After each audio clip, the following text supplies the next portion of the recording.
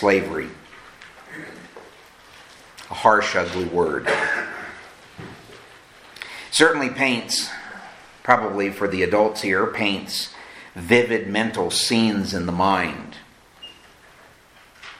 It's been a reality for ages, and a social injustice that will never go away until Christ returns. Even worse is the slavery that puts a soul in bondage to sin versus the freedom of being a slave bound to Christ, as we looked at in our morning lesson. So this morning, as we have moved away from Psalm 1, which is merely an introduction or simply an introduction to Philemon this morning, I want to set the stage for you.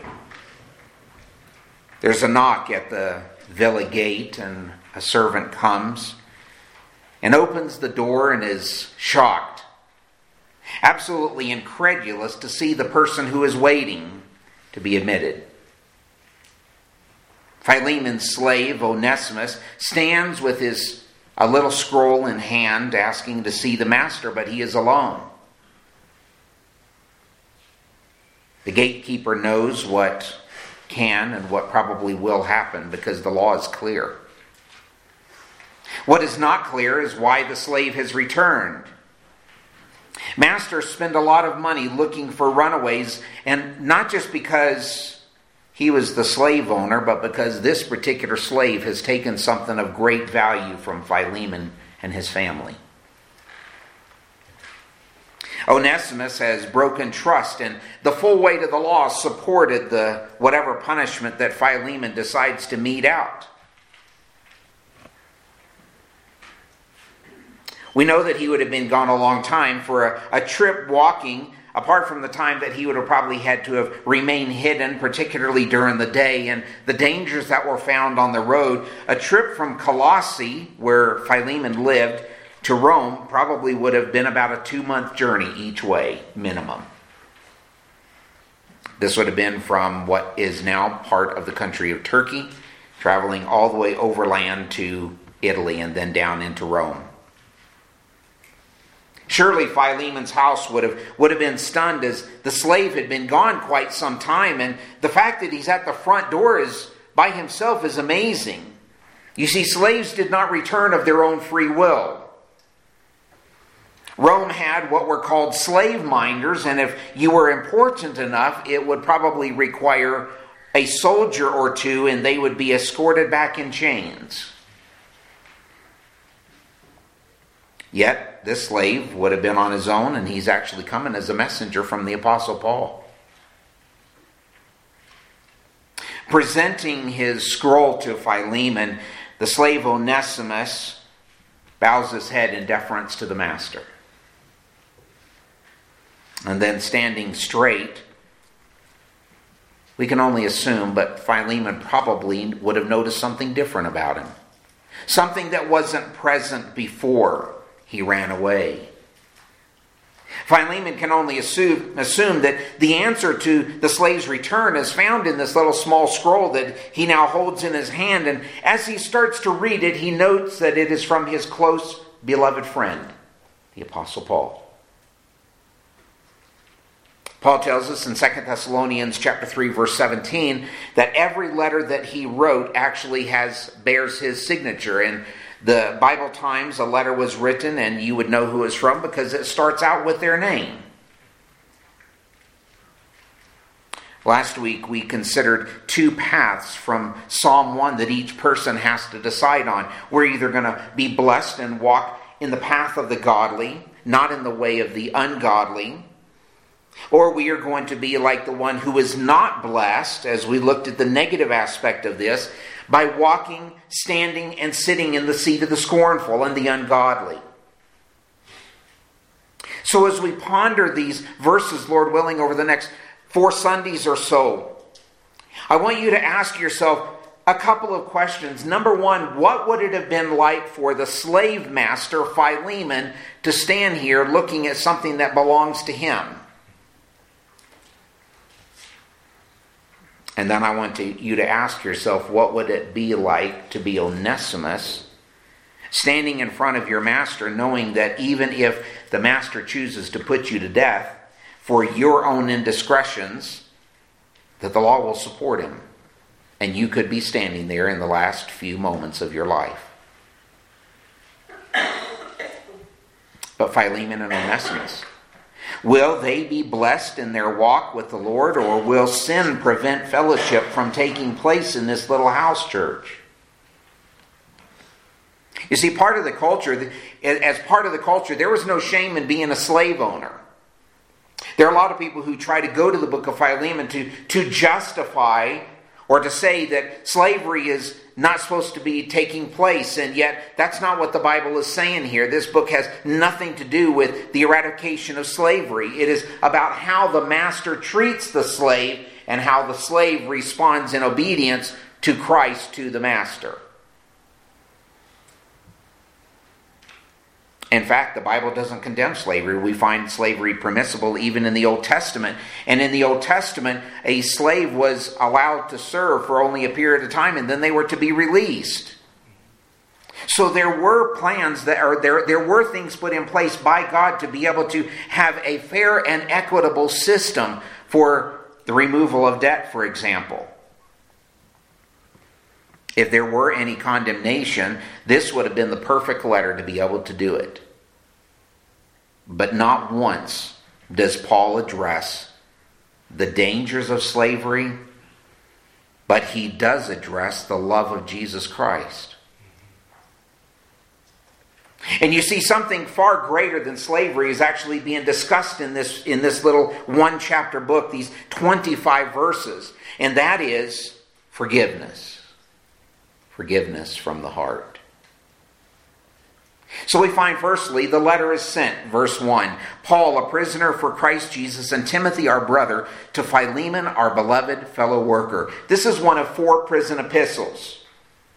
Ephesians, Philippians, Colossians, and Philemon. And of course, Colossians would have been written to this church where both Archippus as well as Apphia and Philemon, of course, were probably part of that house church. Now it's interesting that Paul does not indicate himself to be an apostle in any way in this particular book.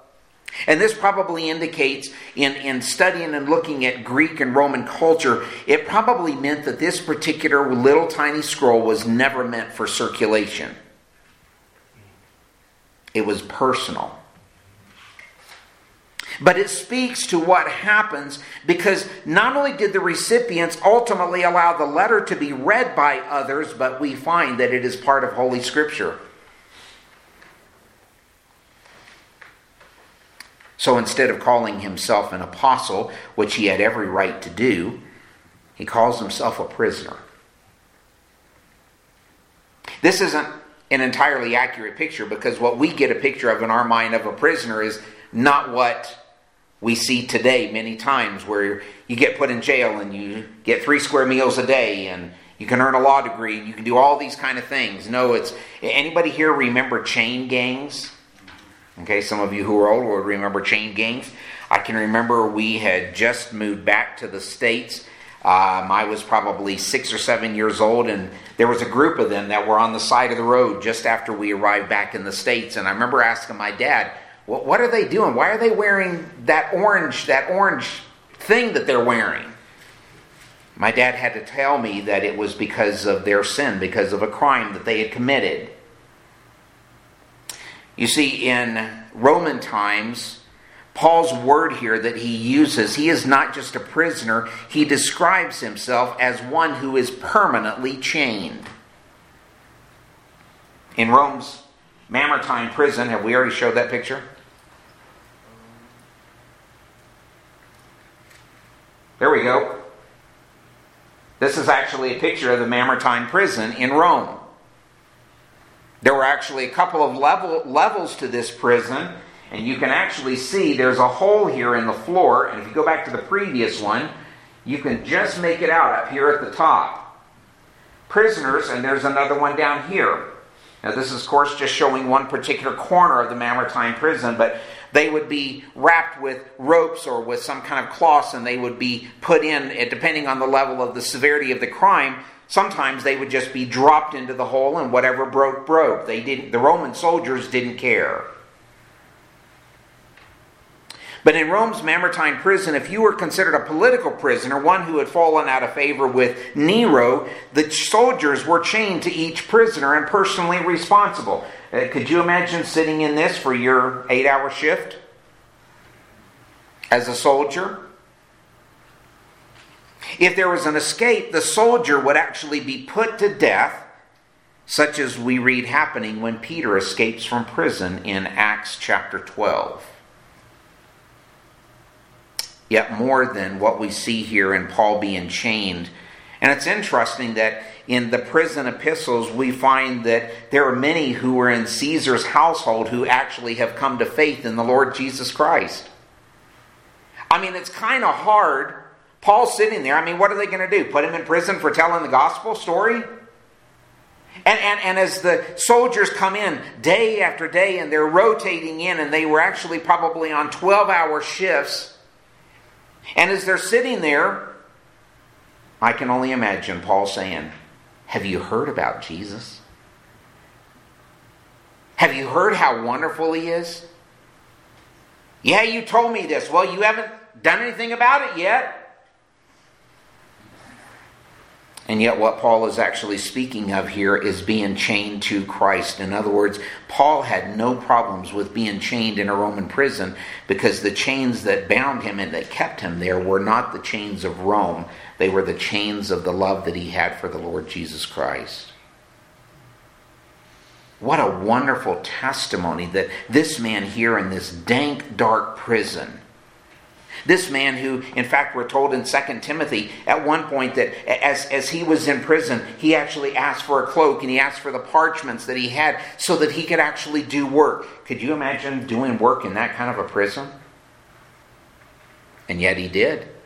Some of the greatest doctrinal and applicatory truths that we find are written in these books: Ephesians, Philippians, Colossians, and Philemon. Not only is it from Paul, but it's actually from Timothy. I think there's a great importance here because Timothy was actually from the same area as Philemon.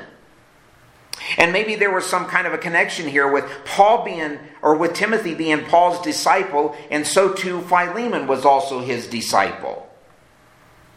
One of the things that I appreciate, Brother Gabe and I have talked, and several of the men here, we have talked in regards to mentorship or discipleship within a local church.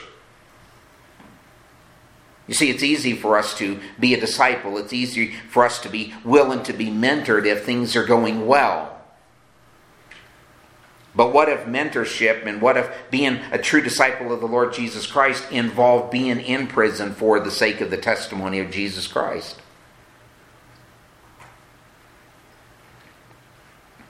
Secondly, we come to the recipients in verse 1, at the end of verse 1 and verse 2. Of course, Philemon, Apphia, and Archippus, and the church in their house. History reveals that in Roman times, slaves were mostly owned by either the landowners or those who were rich. Slave owners were required to provide housing, food, and clothing, and to have a church in his meeting in his home. Now, sometimes we don't get the clear picture of what this might have looked like. You see, in all of Colossae, there was probably only one group of believers that were meeting, and they would actually meet all together. They would be crammed into this area, probably into the courtyard, to be able to have some kind of services, maybe where they were partaking of the Lord's table, or they were listening to the Word of God being proclaimed. And then during the week, they would actually spread out across the city. Colossae was a very big city, just like Rome was. And so they would spread out across the city, and they would seek to encourage one another, to be able to help lift up and exhort one another every single day throughout the entire week. You see, an early New Testament Christian had no guarantee that they weren't going to be put in the Colosseum this next week. We sing the little hymn. Maybe you sung it, maybe you haven't. Am I a soldier of the cross, a follower of the Lamb? First century Christianity knew what it meant to be a follower of the Lamb, to be a servant of Jesus Christ, to be willing to say, for to me to live is die, or for me to live is gain, for me to live is Christ, but to die is gain.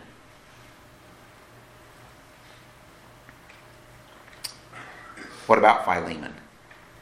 Well, the Bible doesn't record what happens to him, but tradition does give us a little bit of information. He was the first elder at the church in Colossae, and it is said that he and his wife and his son were stoned to death by Nero's soldiers just for having a testimony of Jesus Christ. How many of you have ever read the book Fox's Book of Martyrs? Okay, a couple of you have. Those of you who have been here for any time will know that I like to recommend books that should be a part, not just a part of everybody's library as a Christian, but books that should be read. Fox's Book of Martyrs is one of those. And the book starts out, it was written by John Fox, who was a Quaker back in the 1600s. And he goes back and he writes the history of many of those who came to faith in the Lord Jesus Christ, beginning in Rome, and then he begins with the first martyr, Stephen. And the entire book is the story and the account. We talk about Hebrews 11 being the hall of faith, the Christian hall of faith. I would dare say that this book, Fox's Book of Martyrs, is actually the Christian testimony. It is the true heroes of the faith. The Bible tells us that of them the world is not worthy at the end of Hebrews. Dearly beloved, Philemon is writing or is receiving this letter from Paul, and Paul calls him dearly beloved. Your translation may say dearly beloved brother. And Paul is telling him, we are Christians that are bound together by mutual love and respect. Do you think that Philemon and Paul, do you think they agreed on everything? No. But he considers him as dearly beloved. Why? Because the things that bound them together, the chains that kept Paul in Rome serving the Lord Jesus Christ, are the same chains that keep Philemon in Colossae serving faithfully in his church. And that is the bonds of love and unity in the Lord Jesus Christ. Ephesians chapter 4.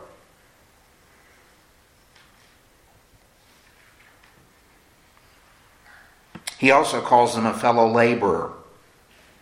This means one who labors with others in furthering the cause of Christ.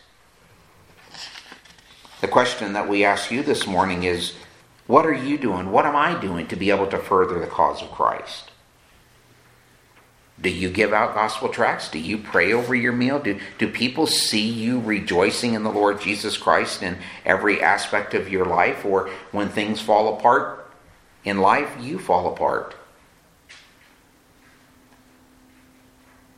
I know what it's like because we've been there in our lives.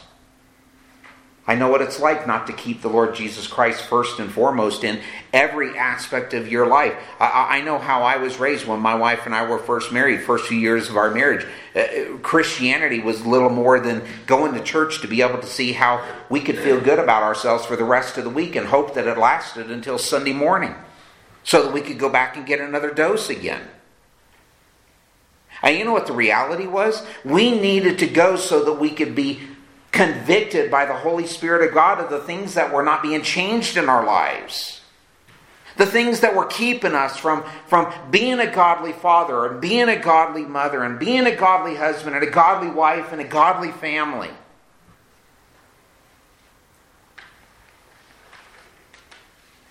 Aphia is mentioned second, and her name simply means fruitful. That she is included, I believe, shows Paul's esteem for her as a faithful Christian wife. I was watching a video this last week of a church that is now closed down. This was a Baptist church I was sharing with somebody yesterday, I believe. And this church, First Baptist Church, a church in California, and they had begun declining in their attendance greatly. This was a church that used to run 700-800 people. And so they got down to the point where they were about 20 people, and they decided that the answer was going to be, we are going to become an affirming LGBTQ church. Thinking that this is the way to be a testimony to the local community. That church is now permanently closed. Which is good, because they're not a true church. But in this video, person, one of the people from the church, says, we don't listen to the words of Paul. We only listen to the words of Jesus Christ. And Jesus Christ never said, fill in the blank.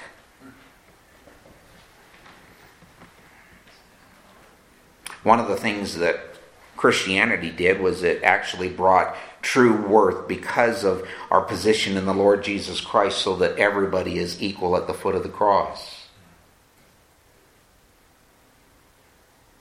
Archippus. This was Apphia and Philemon's son.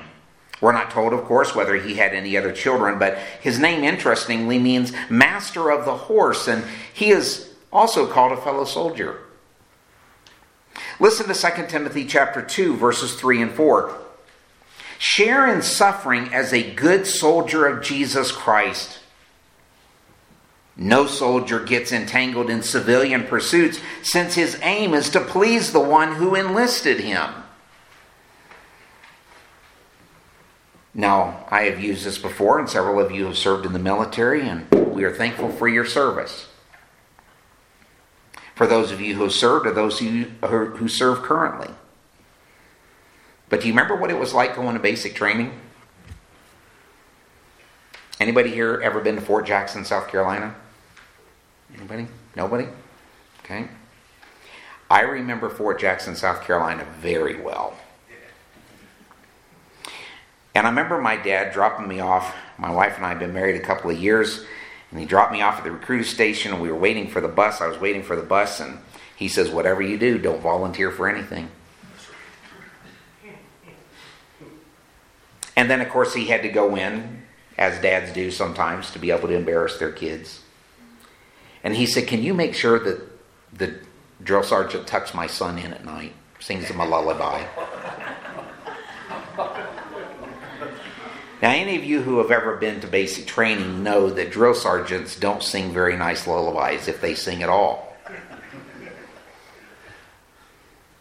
But can you imagine being called into the service of the King of Kings and not being willing to be a good soldier?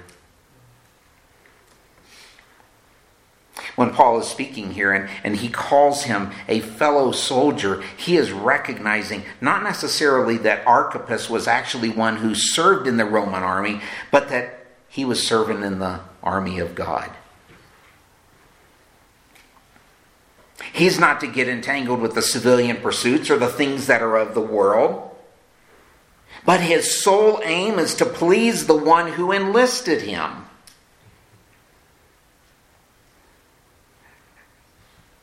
Tradition tells us that he actually became a leader in the Colossae church, and Colossians chapter 4 verse 17 says that he was quite possibly also a leader later on in the church at Laodicea. This was a man who knew what it meant, and if tradition is true and he ended up giving his life for the testimony of the Lord Jesus Christ through the means of stoning, what a testimony to have. We have the church in Philemon's house. The early New Testament church, as we spoke about, met in homes as a part of a whole. Buildings weren't available. It was often illegal to meet. If you were caught meeting, then Roman soldiers would take you. They would take you to prison, and it would be the last time you would see your family. You see, it wasn't for a year or 2 years or 3 years. It was a life sentence, and the life sentence ended with death. Paul addresses the church here, and this shows an openness between the leaders and the congregation. And actually, in greeting the congregation, Philemon would have had, or would probably have felt some kind of an obligation to be able to share parts of this letter with the congregation, which is probably why we have it today. He continues with the blessing. Grace to you in verse 3, and peace from God our Father and the Lord Jesus Christ. One commentary notes this: the standard greeting in all 13 of Paul's letters, and it highlights salvation's means by grace. The results of that salvation, which is peace, and links the Father and the Son, affirming the deity of Jesus Christ. Let's look at each of these briefly. Grace to you. This is, quote, the merciful kindness by which God, exerting his holy influence upon the soul, turns that soul to Christ, keeps, strengthens, and increases them in Christian faith, knowledge, affection, and kindles them to the exercise of the Christian virtues. It's all of God. He's the one that saves. He's the one that keeps. He's the one that preserves them. And he is the one who will one day return for all of his children. Peace to you. This is the tranquil state of a soul assured of its salvation through Christ, and so fearing nothing from God and content with its earthly lot of whatever sort it might be. Is your soul at peace this morning?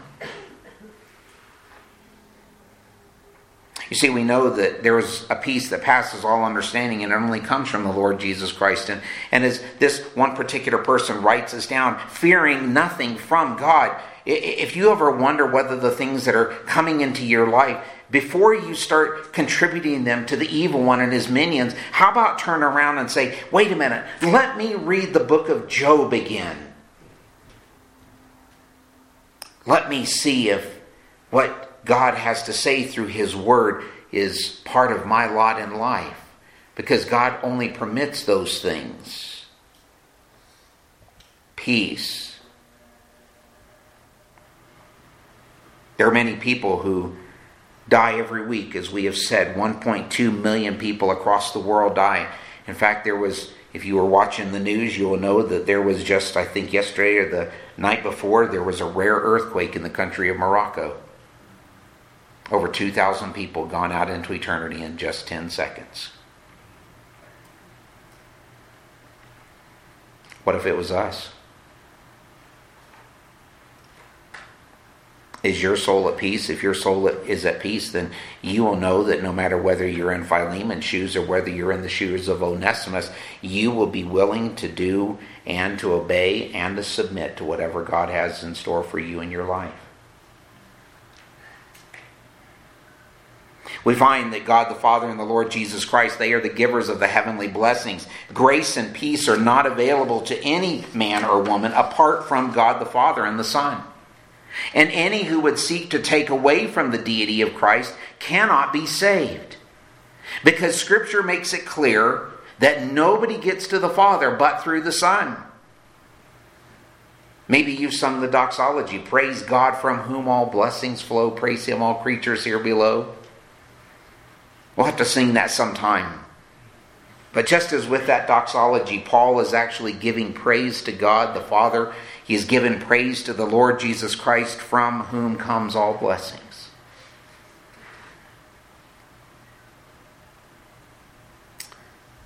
Paul then gives a little bit of his testimony in verses 4 through 7. And for the sake of time, we're not going to be able to look at all of these this morning, but I do want us to look at a little bit of this. Number one, the testimony that Paul had begins with a heart of thanks. Verses 4 and 5. I thank my God always when I remember you in my prayers, because I hear of your love and of the faith that you have toward the Lord Jesus and for all the saints. And he has a heart of thanks always. 1 Thessalonians chapter 5. Verse 16 and 18 says, rejoice always. Give thanks in all circumstances. Why? Because this is the will of God in Christ Jesus concerning you. Now, this is not like the kind of thanks, like the illustration that I'm getting ready to give you. My wife loves lemon. My wife loves pepper. And my wife loves chicken. And you put them all together and you end up with lemon pepper chicken. I came home from work one day and my wife had made peppered lemon chicken. And it was strong. And I managed to eat a little bit of it. And this is what I said to her. After all these years, I still remember. My wife does too. I said, thank you for making the meal, but it'll be perfectly all right with me if you never make this one again. And And she actually hasn't. But is that the way we come to God? Lord, the trials and the struggles and the temptations and all these things that I've gone through and I'm going through in my life, Lord, I don't want to try to impose on you, but we end up being like Abraham. Well, Lord, if don't get upset, but let's just reduce that number by 10, and then by 10 again, and then by 5, and then by 10 again. And God knows all along what He's going to do, and He knows what He's going to do in your life as well.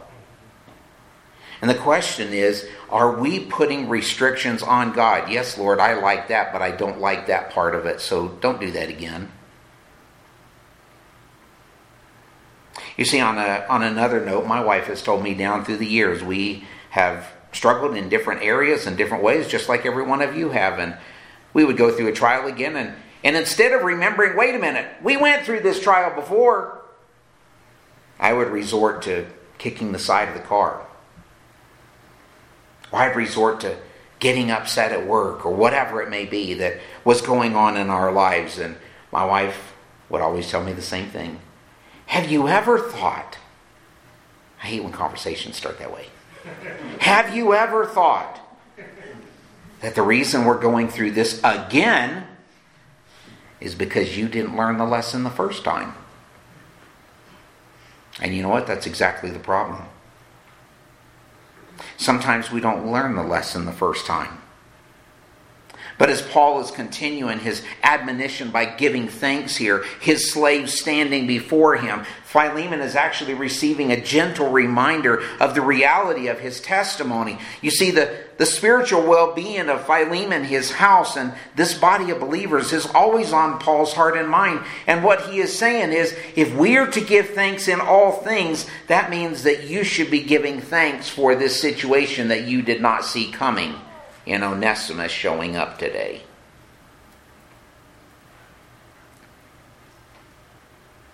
Not only is it a heart of thanks that we are to have always, but he says, you are always in my prayers. Listen to Philippians 1:4. Always in every prayer of you, or of mine, for you all, making my prayer with joy. You remember Philemon or Philippians? Philippians is one of the only books that we do not have any kind of judgment or any kind of condemnation against the church itself. It is considered to be the book of joy. You know the best way to show appreciation for another believer? Pray for them. It takes knowledge of others to do this. But many don't even know enough about other believers to accurately pray apart from broad generalizations. I've used this example before, but Brother Corey is a truck driver. But if I don't know anything about Brother Corey's life, and I go up to him and I say, how you doing, Brother Corey? Oh, I'm doing fine. And yet, I see that something is troubling him. And if I'm not willing to learn something about Corey, I'm going to completely overlook the fact that I have a responsibility to him as a brother in Christ. Galatians chapter 6 verse 2, to bear one another's burdens and so fulfill the law of Christ. So I've got one of two choices. I can either ignore him or I can follow Scripture. And for me to love him, for me to appreciate him, for me to pray for him, I need to be able to take time to get to know him. Down through the years, and several of you, I'm sure, have had the same thing. Would you pray for me? And before you've even walked 3 steps down the road, you've completely forgotten about what you were supposed to pray about. Not only is Philemon in Paul's thoughts continually, but being prayed for on a regular basis, it is humbling to know that others are taking time to remember you enough that they will pray for you. I'm reminded of the account of the missionary who went overseas serving in deep jungles of Africa. And loud were the cries of people who said, we will remember you, we will love you, we will help minister to you, we will hold the ropes. And as this missionary went to serve overseas, he buried his wife, buried his 2 children due to tropical illnesses. Broken in body and spirit, he returned to the States, and walked into a prayer meeting at the church. People were praying for all kinds of things, but they weren't praying for their missionaries. And at the end of the service, this man stood at the back and he said, "Now I know why we had such struggles, because you promised to pray for me and you never did." Paul is in prison, broken in body. Read 2 Corinthians and read all of the things that Paul went through, and yet he is still in prison, loving and praying for people. He's not concerned about his chains. He's not concerned about sitting there in the slop and the muck and the stench that would have taken place in that prison. And he continues and he says, not only this, but because of your love for all the saints. Philemon would have known exactly what he's talking about. This is 1 Corinthians chapter 13 love, agape love. Love that is Christ-like, love that can only come from the Lord Jesus Christ. And Paul's thanks here, I believe, moves past the superficialness that plagues so many churches. Agape love only comes because of Christ, and only with it can we learn to follow the second commandment given by Christ, to love our neighbor as ourselves. What kind of a love do we have? Do we only love people when we get our way? Do we only love people when God gives us our way? Sometimes the best thing that God can do is to be able to say no to us. Sometimes He wants us to wait a while, and sometimes He wants the Holy Spirit to do a work in our hearts so that our will be changed to the will of the Master. And then in so doing, He will allow us to receive the blessings. Your love for all the saints, not just one or two, but for all of them. Paul probably had a pretty good indication, or he probably had a pretty good knowledge of who was actually in the church. If you ever want to know about all the friends that Paul has, there's a small list of them found in Romans chapter 16.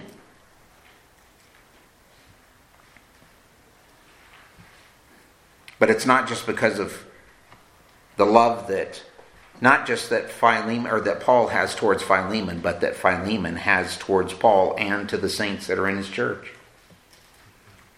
Why? Because of his faith. Verse 5. Because of the faith that you have toward the Lord Jesus Christ and for all the saints. And the word faith here means persuasion, moral conviction of God's truth, and reliance upon Christ for salvation. Here's the question we have to ask ourselves. Is truth subjective? No. God's truth never changes. And if God's truth never changes, that means that Philemon's love for the saints had to be a direct outworking of his faith in Christ. And for those who are in Christ, we will have love for other believers. This is why we're called to submit to one another. We reflect Christ. You know, when we look at the world at large, some of you here love sports. Now, I really don't care one way or the other. I don't even follow all the scores on a weekly basis. But any of you ever been to a football game or a baseball game or a basketball game? Come on, I'm sure you have, all right? In a basketball stadium or a football stadium, there are normally, for the majority, there are two different sides, aren't there?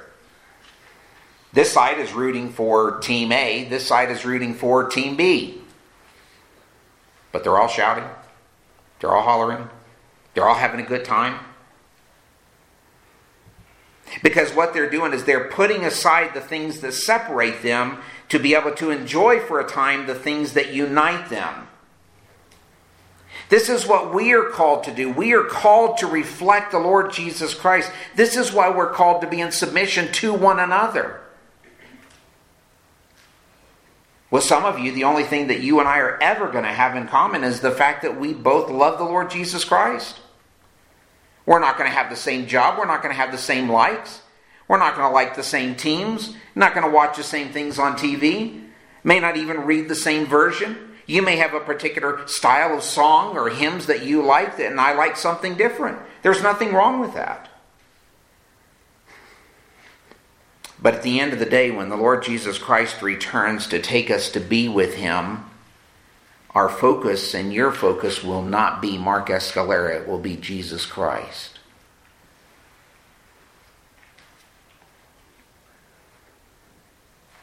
Let's look finally at a heart of prayer in verse 6.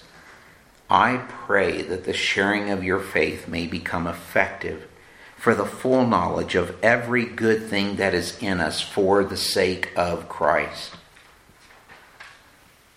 Having directed his attention to his past testimony as far as Paul telling Philemon where he's come from and what he expects from Philemon because he's a believer in the Lord Jesus Christ, Paul is now about to take the rubber to the road. And we find here, firstly, the effectiveness of a shared faith. In other words, Philemon, you're known for practicing what you say you believe. Your slave now stands before you, and this is a reminder of trust that you have built toward others. And regardless of not knowing Philemon, I believe that we can speak to the vulnerabilities of the soul of man. You see, it is far easier to speak and to have a faith that is effective when things are going fine versus when they're not. What happens when it's personal? This is a personal situation. This entire series, forgiveness from the heart. Not forgiveness because somebody told me that I have to ask for forgiveness, but forgiveness knowing what Christ has forgiven you and I for. So what happens if an offense like Philemon is sitting here and he's watching Onesimus stand before him and he's reading this, but it is personal. He's cost Philemon a great deal of money. What happens when we are offended either deliberately or unintentionally? Does your faith, does my faith take a blow or does it shine more? Does it reflect the level of forgiveness extended to us by Christ? You know the real reason, and a few of you have talked with me in regards to forgiveness in the start of this series from Psalm 1. Do you know why most churches struggle in some area or another? It's because they haven't learned what it means to have biblical forgiveness. Do you know why sometimes you and your spouse may struggle in your marriage, in your life? It's because you and I struggle to forgive one another as Christ forgave us. Ephesians 4:32, be ye kind one to another, tender-hearted, forgiving one another, even as God for Christ's sake has forgiven you. Listen, the standard that I have to hold myself to is not whether my wife did X, Y, or Z. The standard is God's holiness, His perfection, His love. And if I'm not fulfilling that, then I am failing in my marriage. I am failing to be a godly father. I am failing to be a godly husband.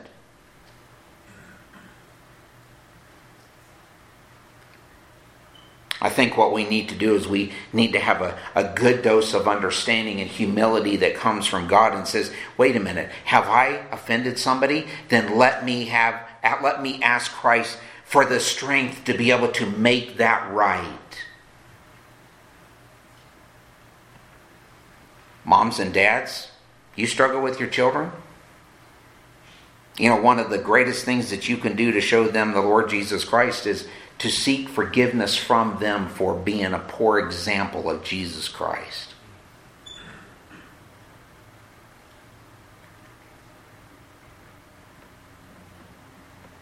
I can't tell you the number of times down through the years where couples have come and they say, well, it's her fault, it's his fault, and she did this and he did that and they didn't do the other. And I tell them all the same thing.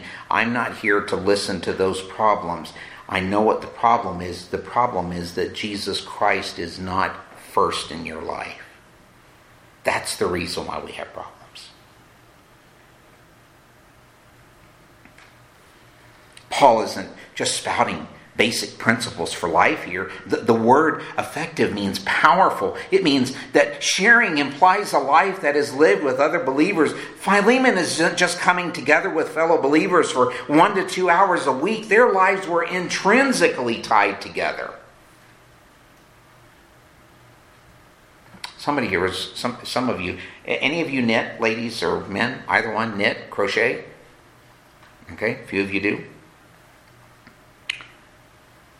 Everybody here may not be able to do that, but I'm sure you all know what happens if you get a loose thread and you start pulling it.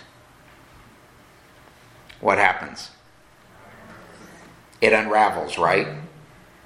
And a little tiny thread becomes a little tiny hole, becomes a little bit bigger hole, and eventually you can put your fist through it. Now, I don't get the modern age, the modern generation. When I was growing up, if we had holes in our jeans, it was embarrassing. And we would sit in school, and I would pick at the knees of my trousers, and before long I'd go home and my mom would say, "You were messing with your jeans, weren't you?" I say, Nope. Yes, you were. The hole is bigger.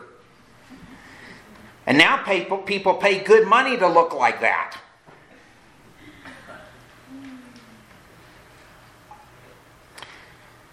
Every one of you, and myself included, every one of us, if we are loving the Lord Jesus Christ the way that we should, our lives should start twining together to such a point that we can't live without one another.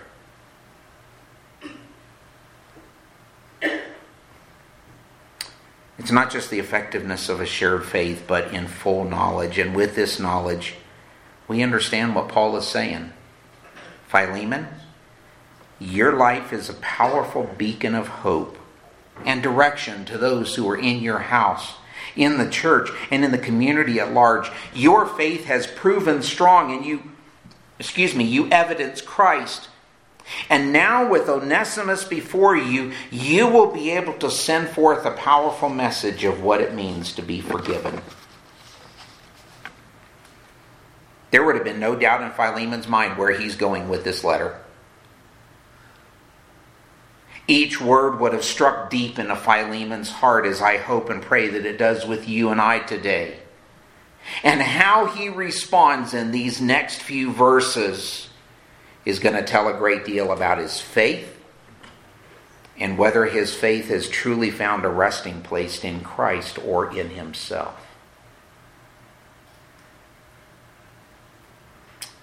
Here's our conclusion this morning. Fathers, Philemon stands as a wonderful example.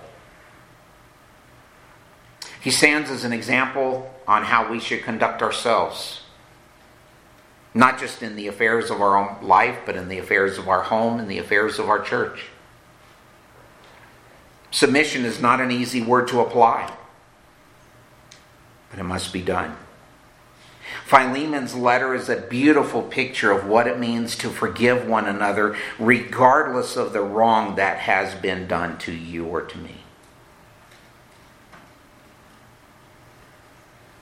Fathers, there's nothing that your children can do, or mothers, there's nothing that your children can ever do that will make them not your children anymore. And if we belong to Christ, we belong to God. He is our Father, and no man can pluck us from His hands. And if we are going to be godly husbands and fathers and wives and mothers, our faith must be in Christ alone, for you can't accomplish it on your own. When this is the testimony of your life and of mine, we will be able to learn to love others as Christ loved the church and gave himself for his bride. The bottom line is this. If God, and if you have tuned me out or you missed everything else in the message, please hear this one last statement.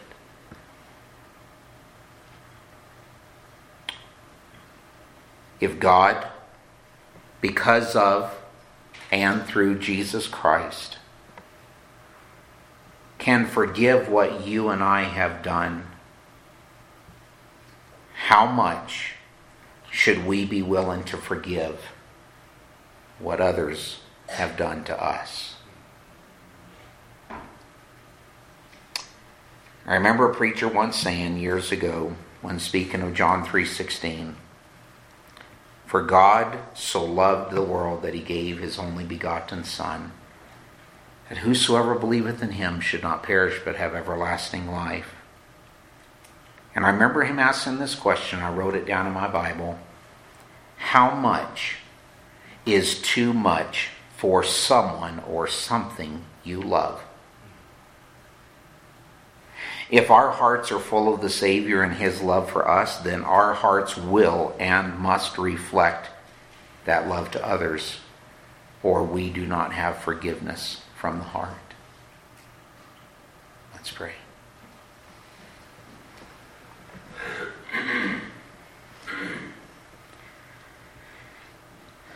Lord, in our Western world and our culture here in America, we are taught from a very early age, through school, through college, through the workplace, that we are to think of ourselves more highly than we ought to think. But the Bible says that we're to think soberly. We're to think righteously. We're to act and live righteously. And part of that means being willing to forgive. And as we will look at in the rest of the series, what exactly does forgiveness look like? What should we say? How do we handle it, whether we are the offender or the offended? And ultimately, we have to do it your way. Lord, I am thankful for this beautiful little book, for the life of Philemon, one who we will one day be able to see in glory, to be able to see his wife Apphia and their son Archippus, just one of a long trail of people of whom the world is not worthy. And Lord, should persecution come one day to our shores here in America, I pray that should somebody be able to write our letter, should the Holy Spirit come and were he to write our letter, I pray that people would see Jesus Christ in us, the hope of glory. Thank you for the time this morning. May we each be encouraged in your word. We ask this in the name of the Lord Jesus Christ, and all God's people said, Amen.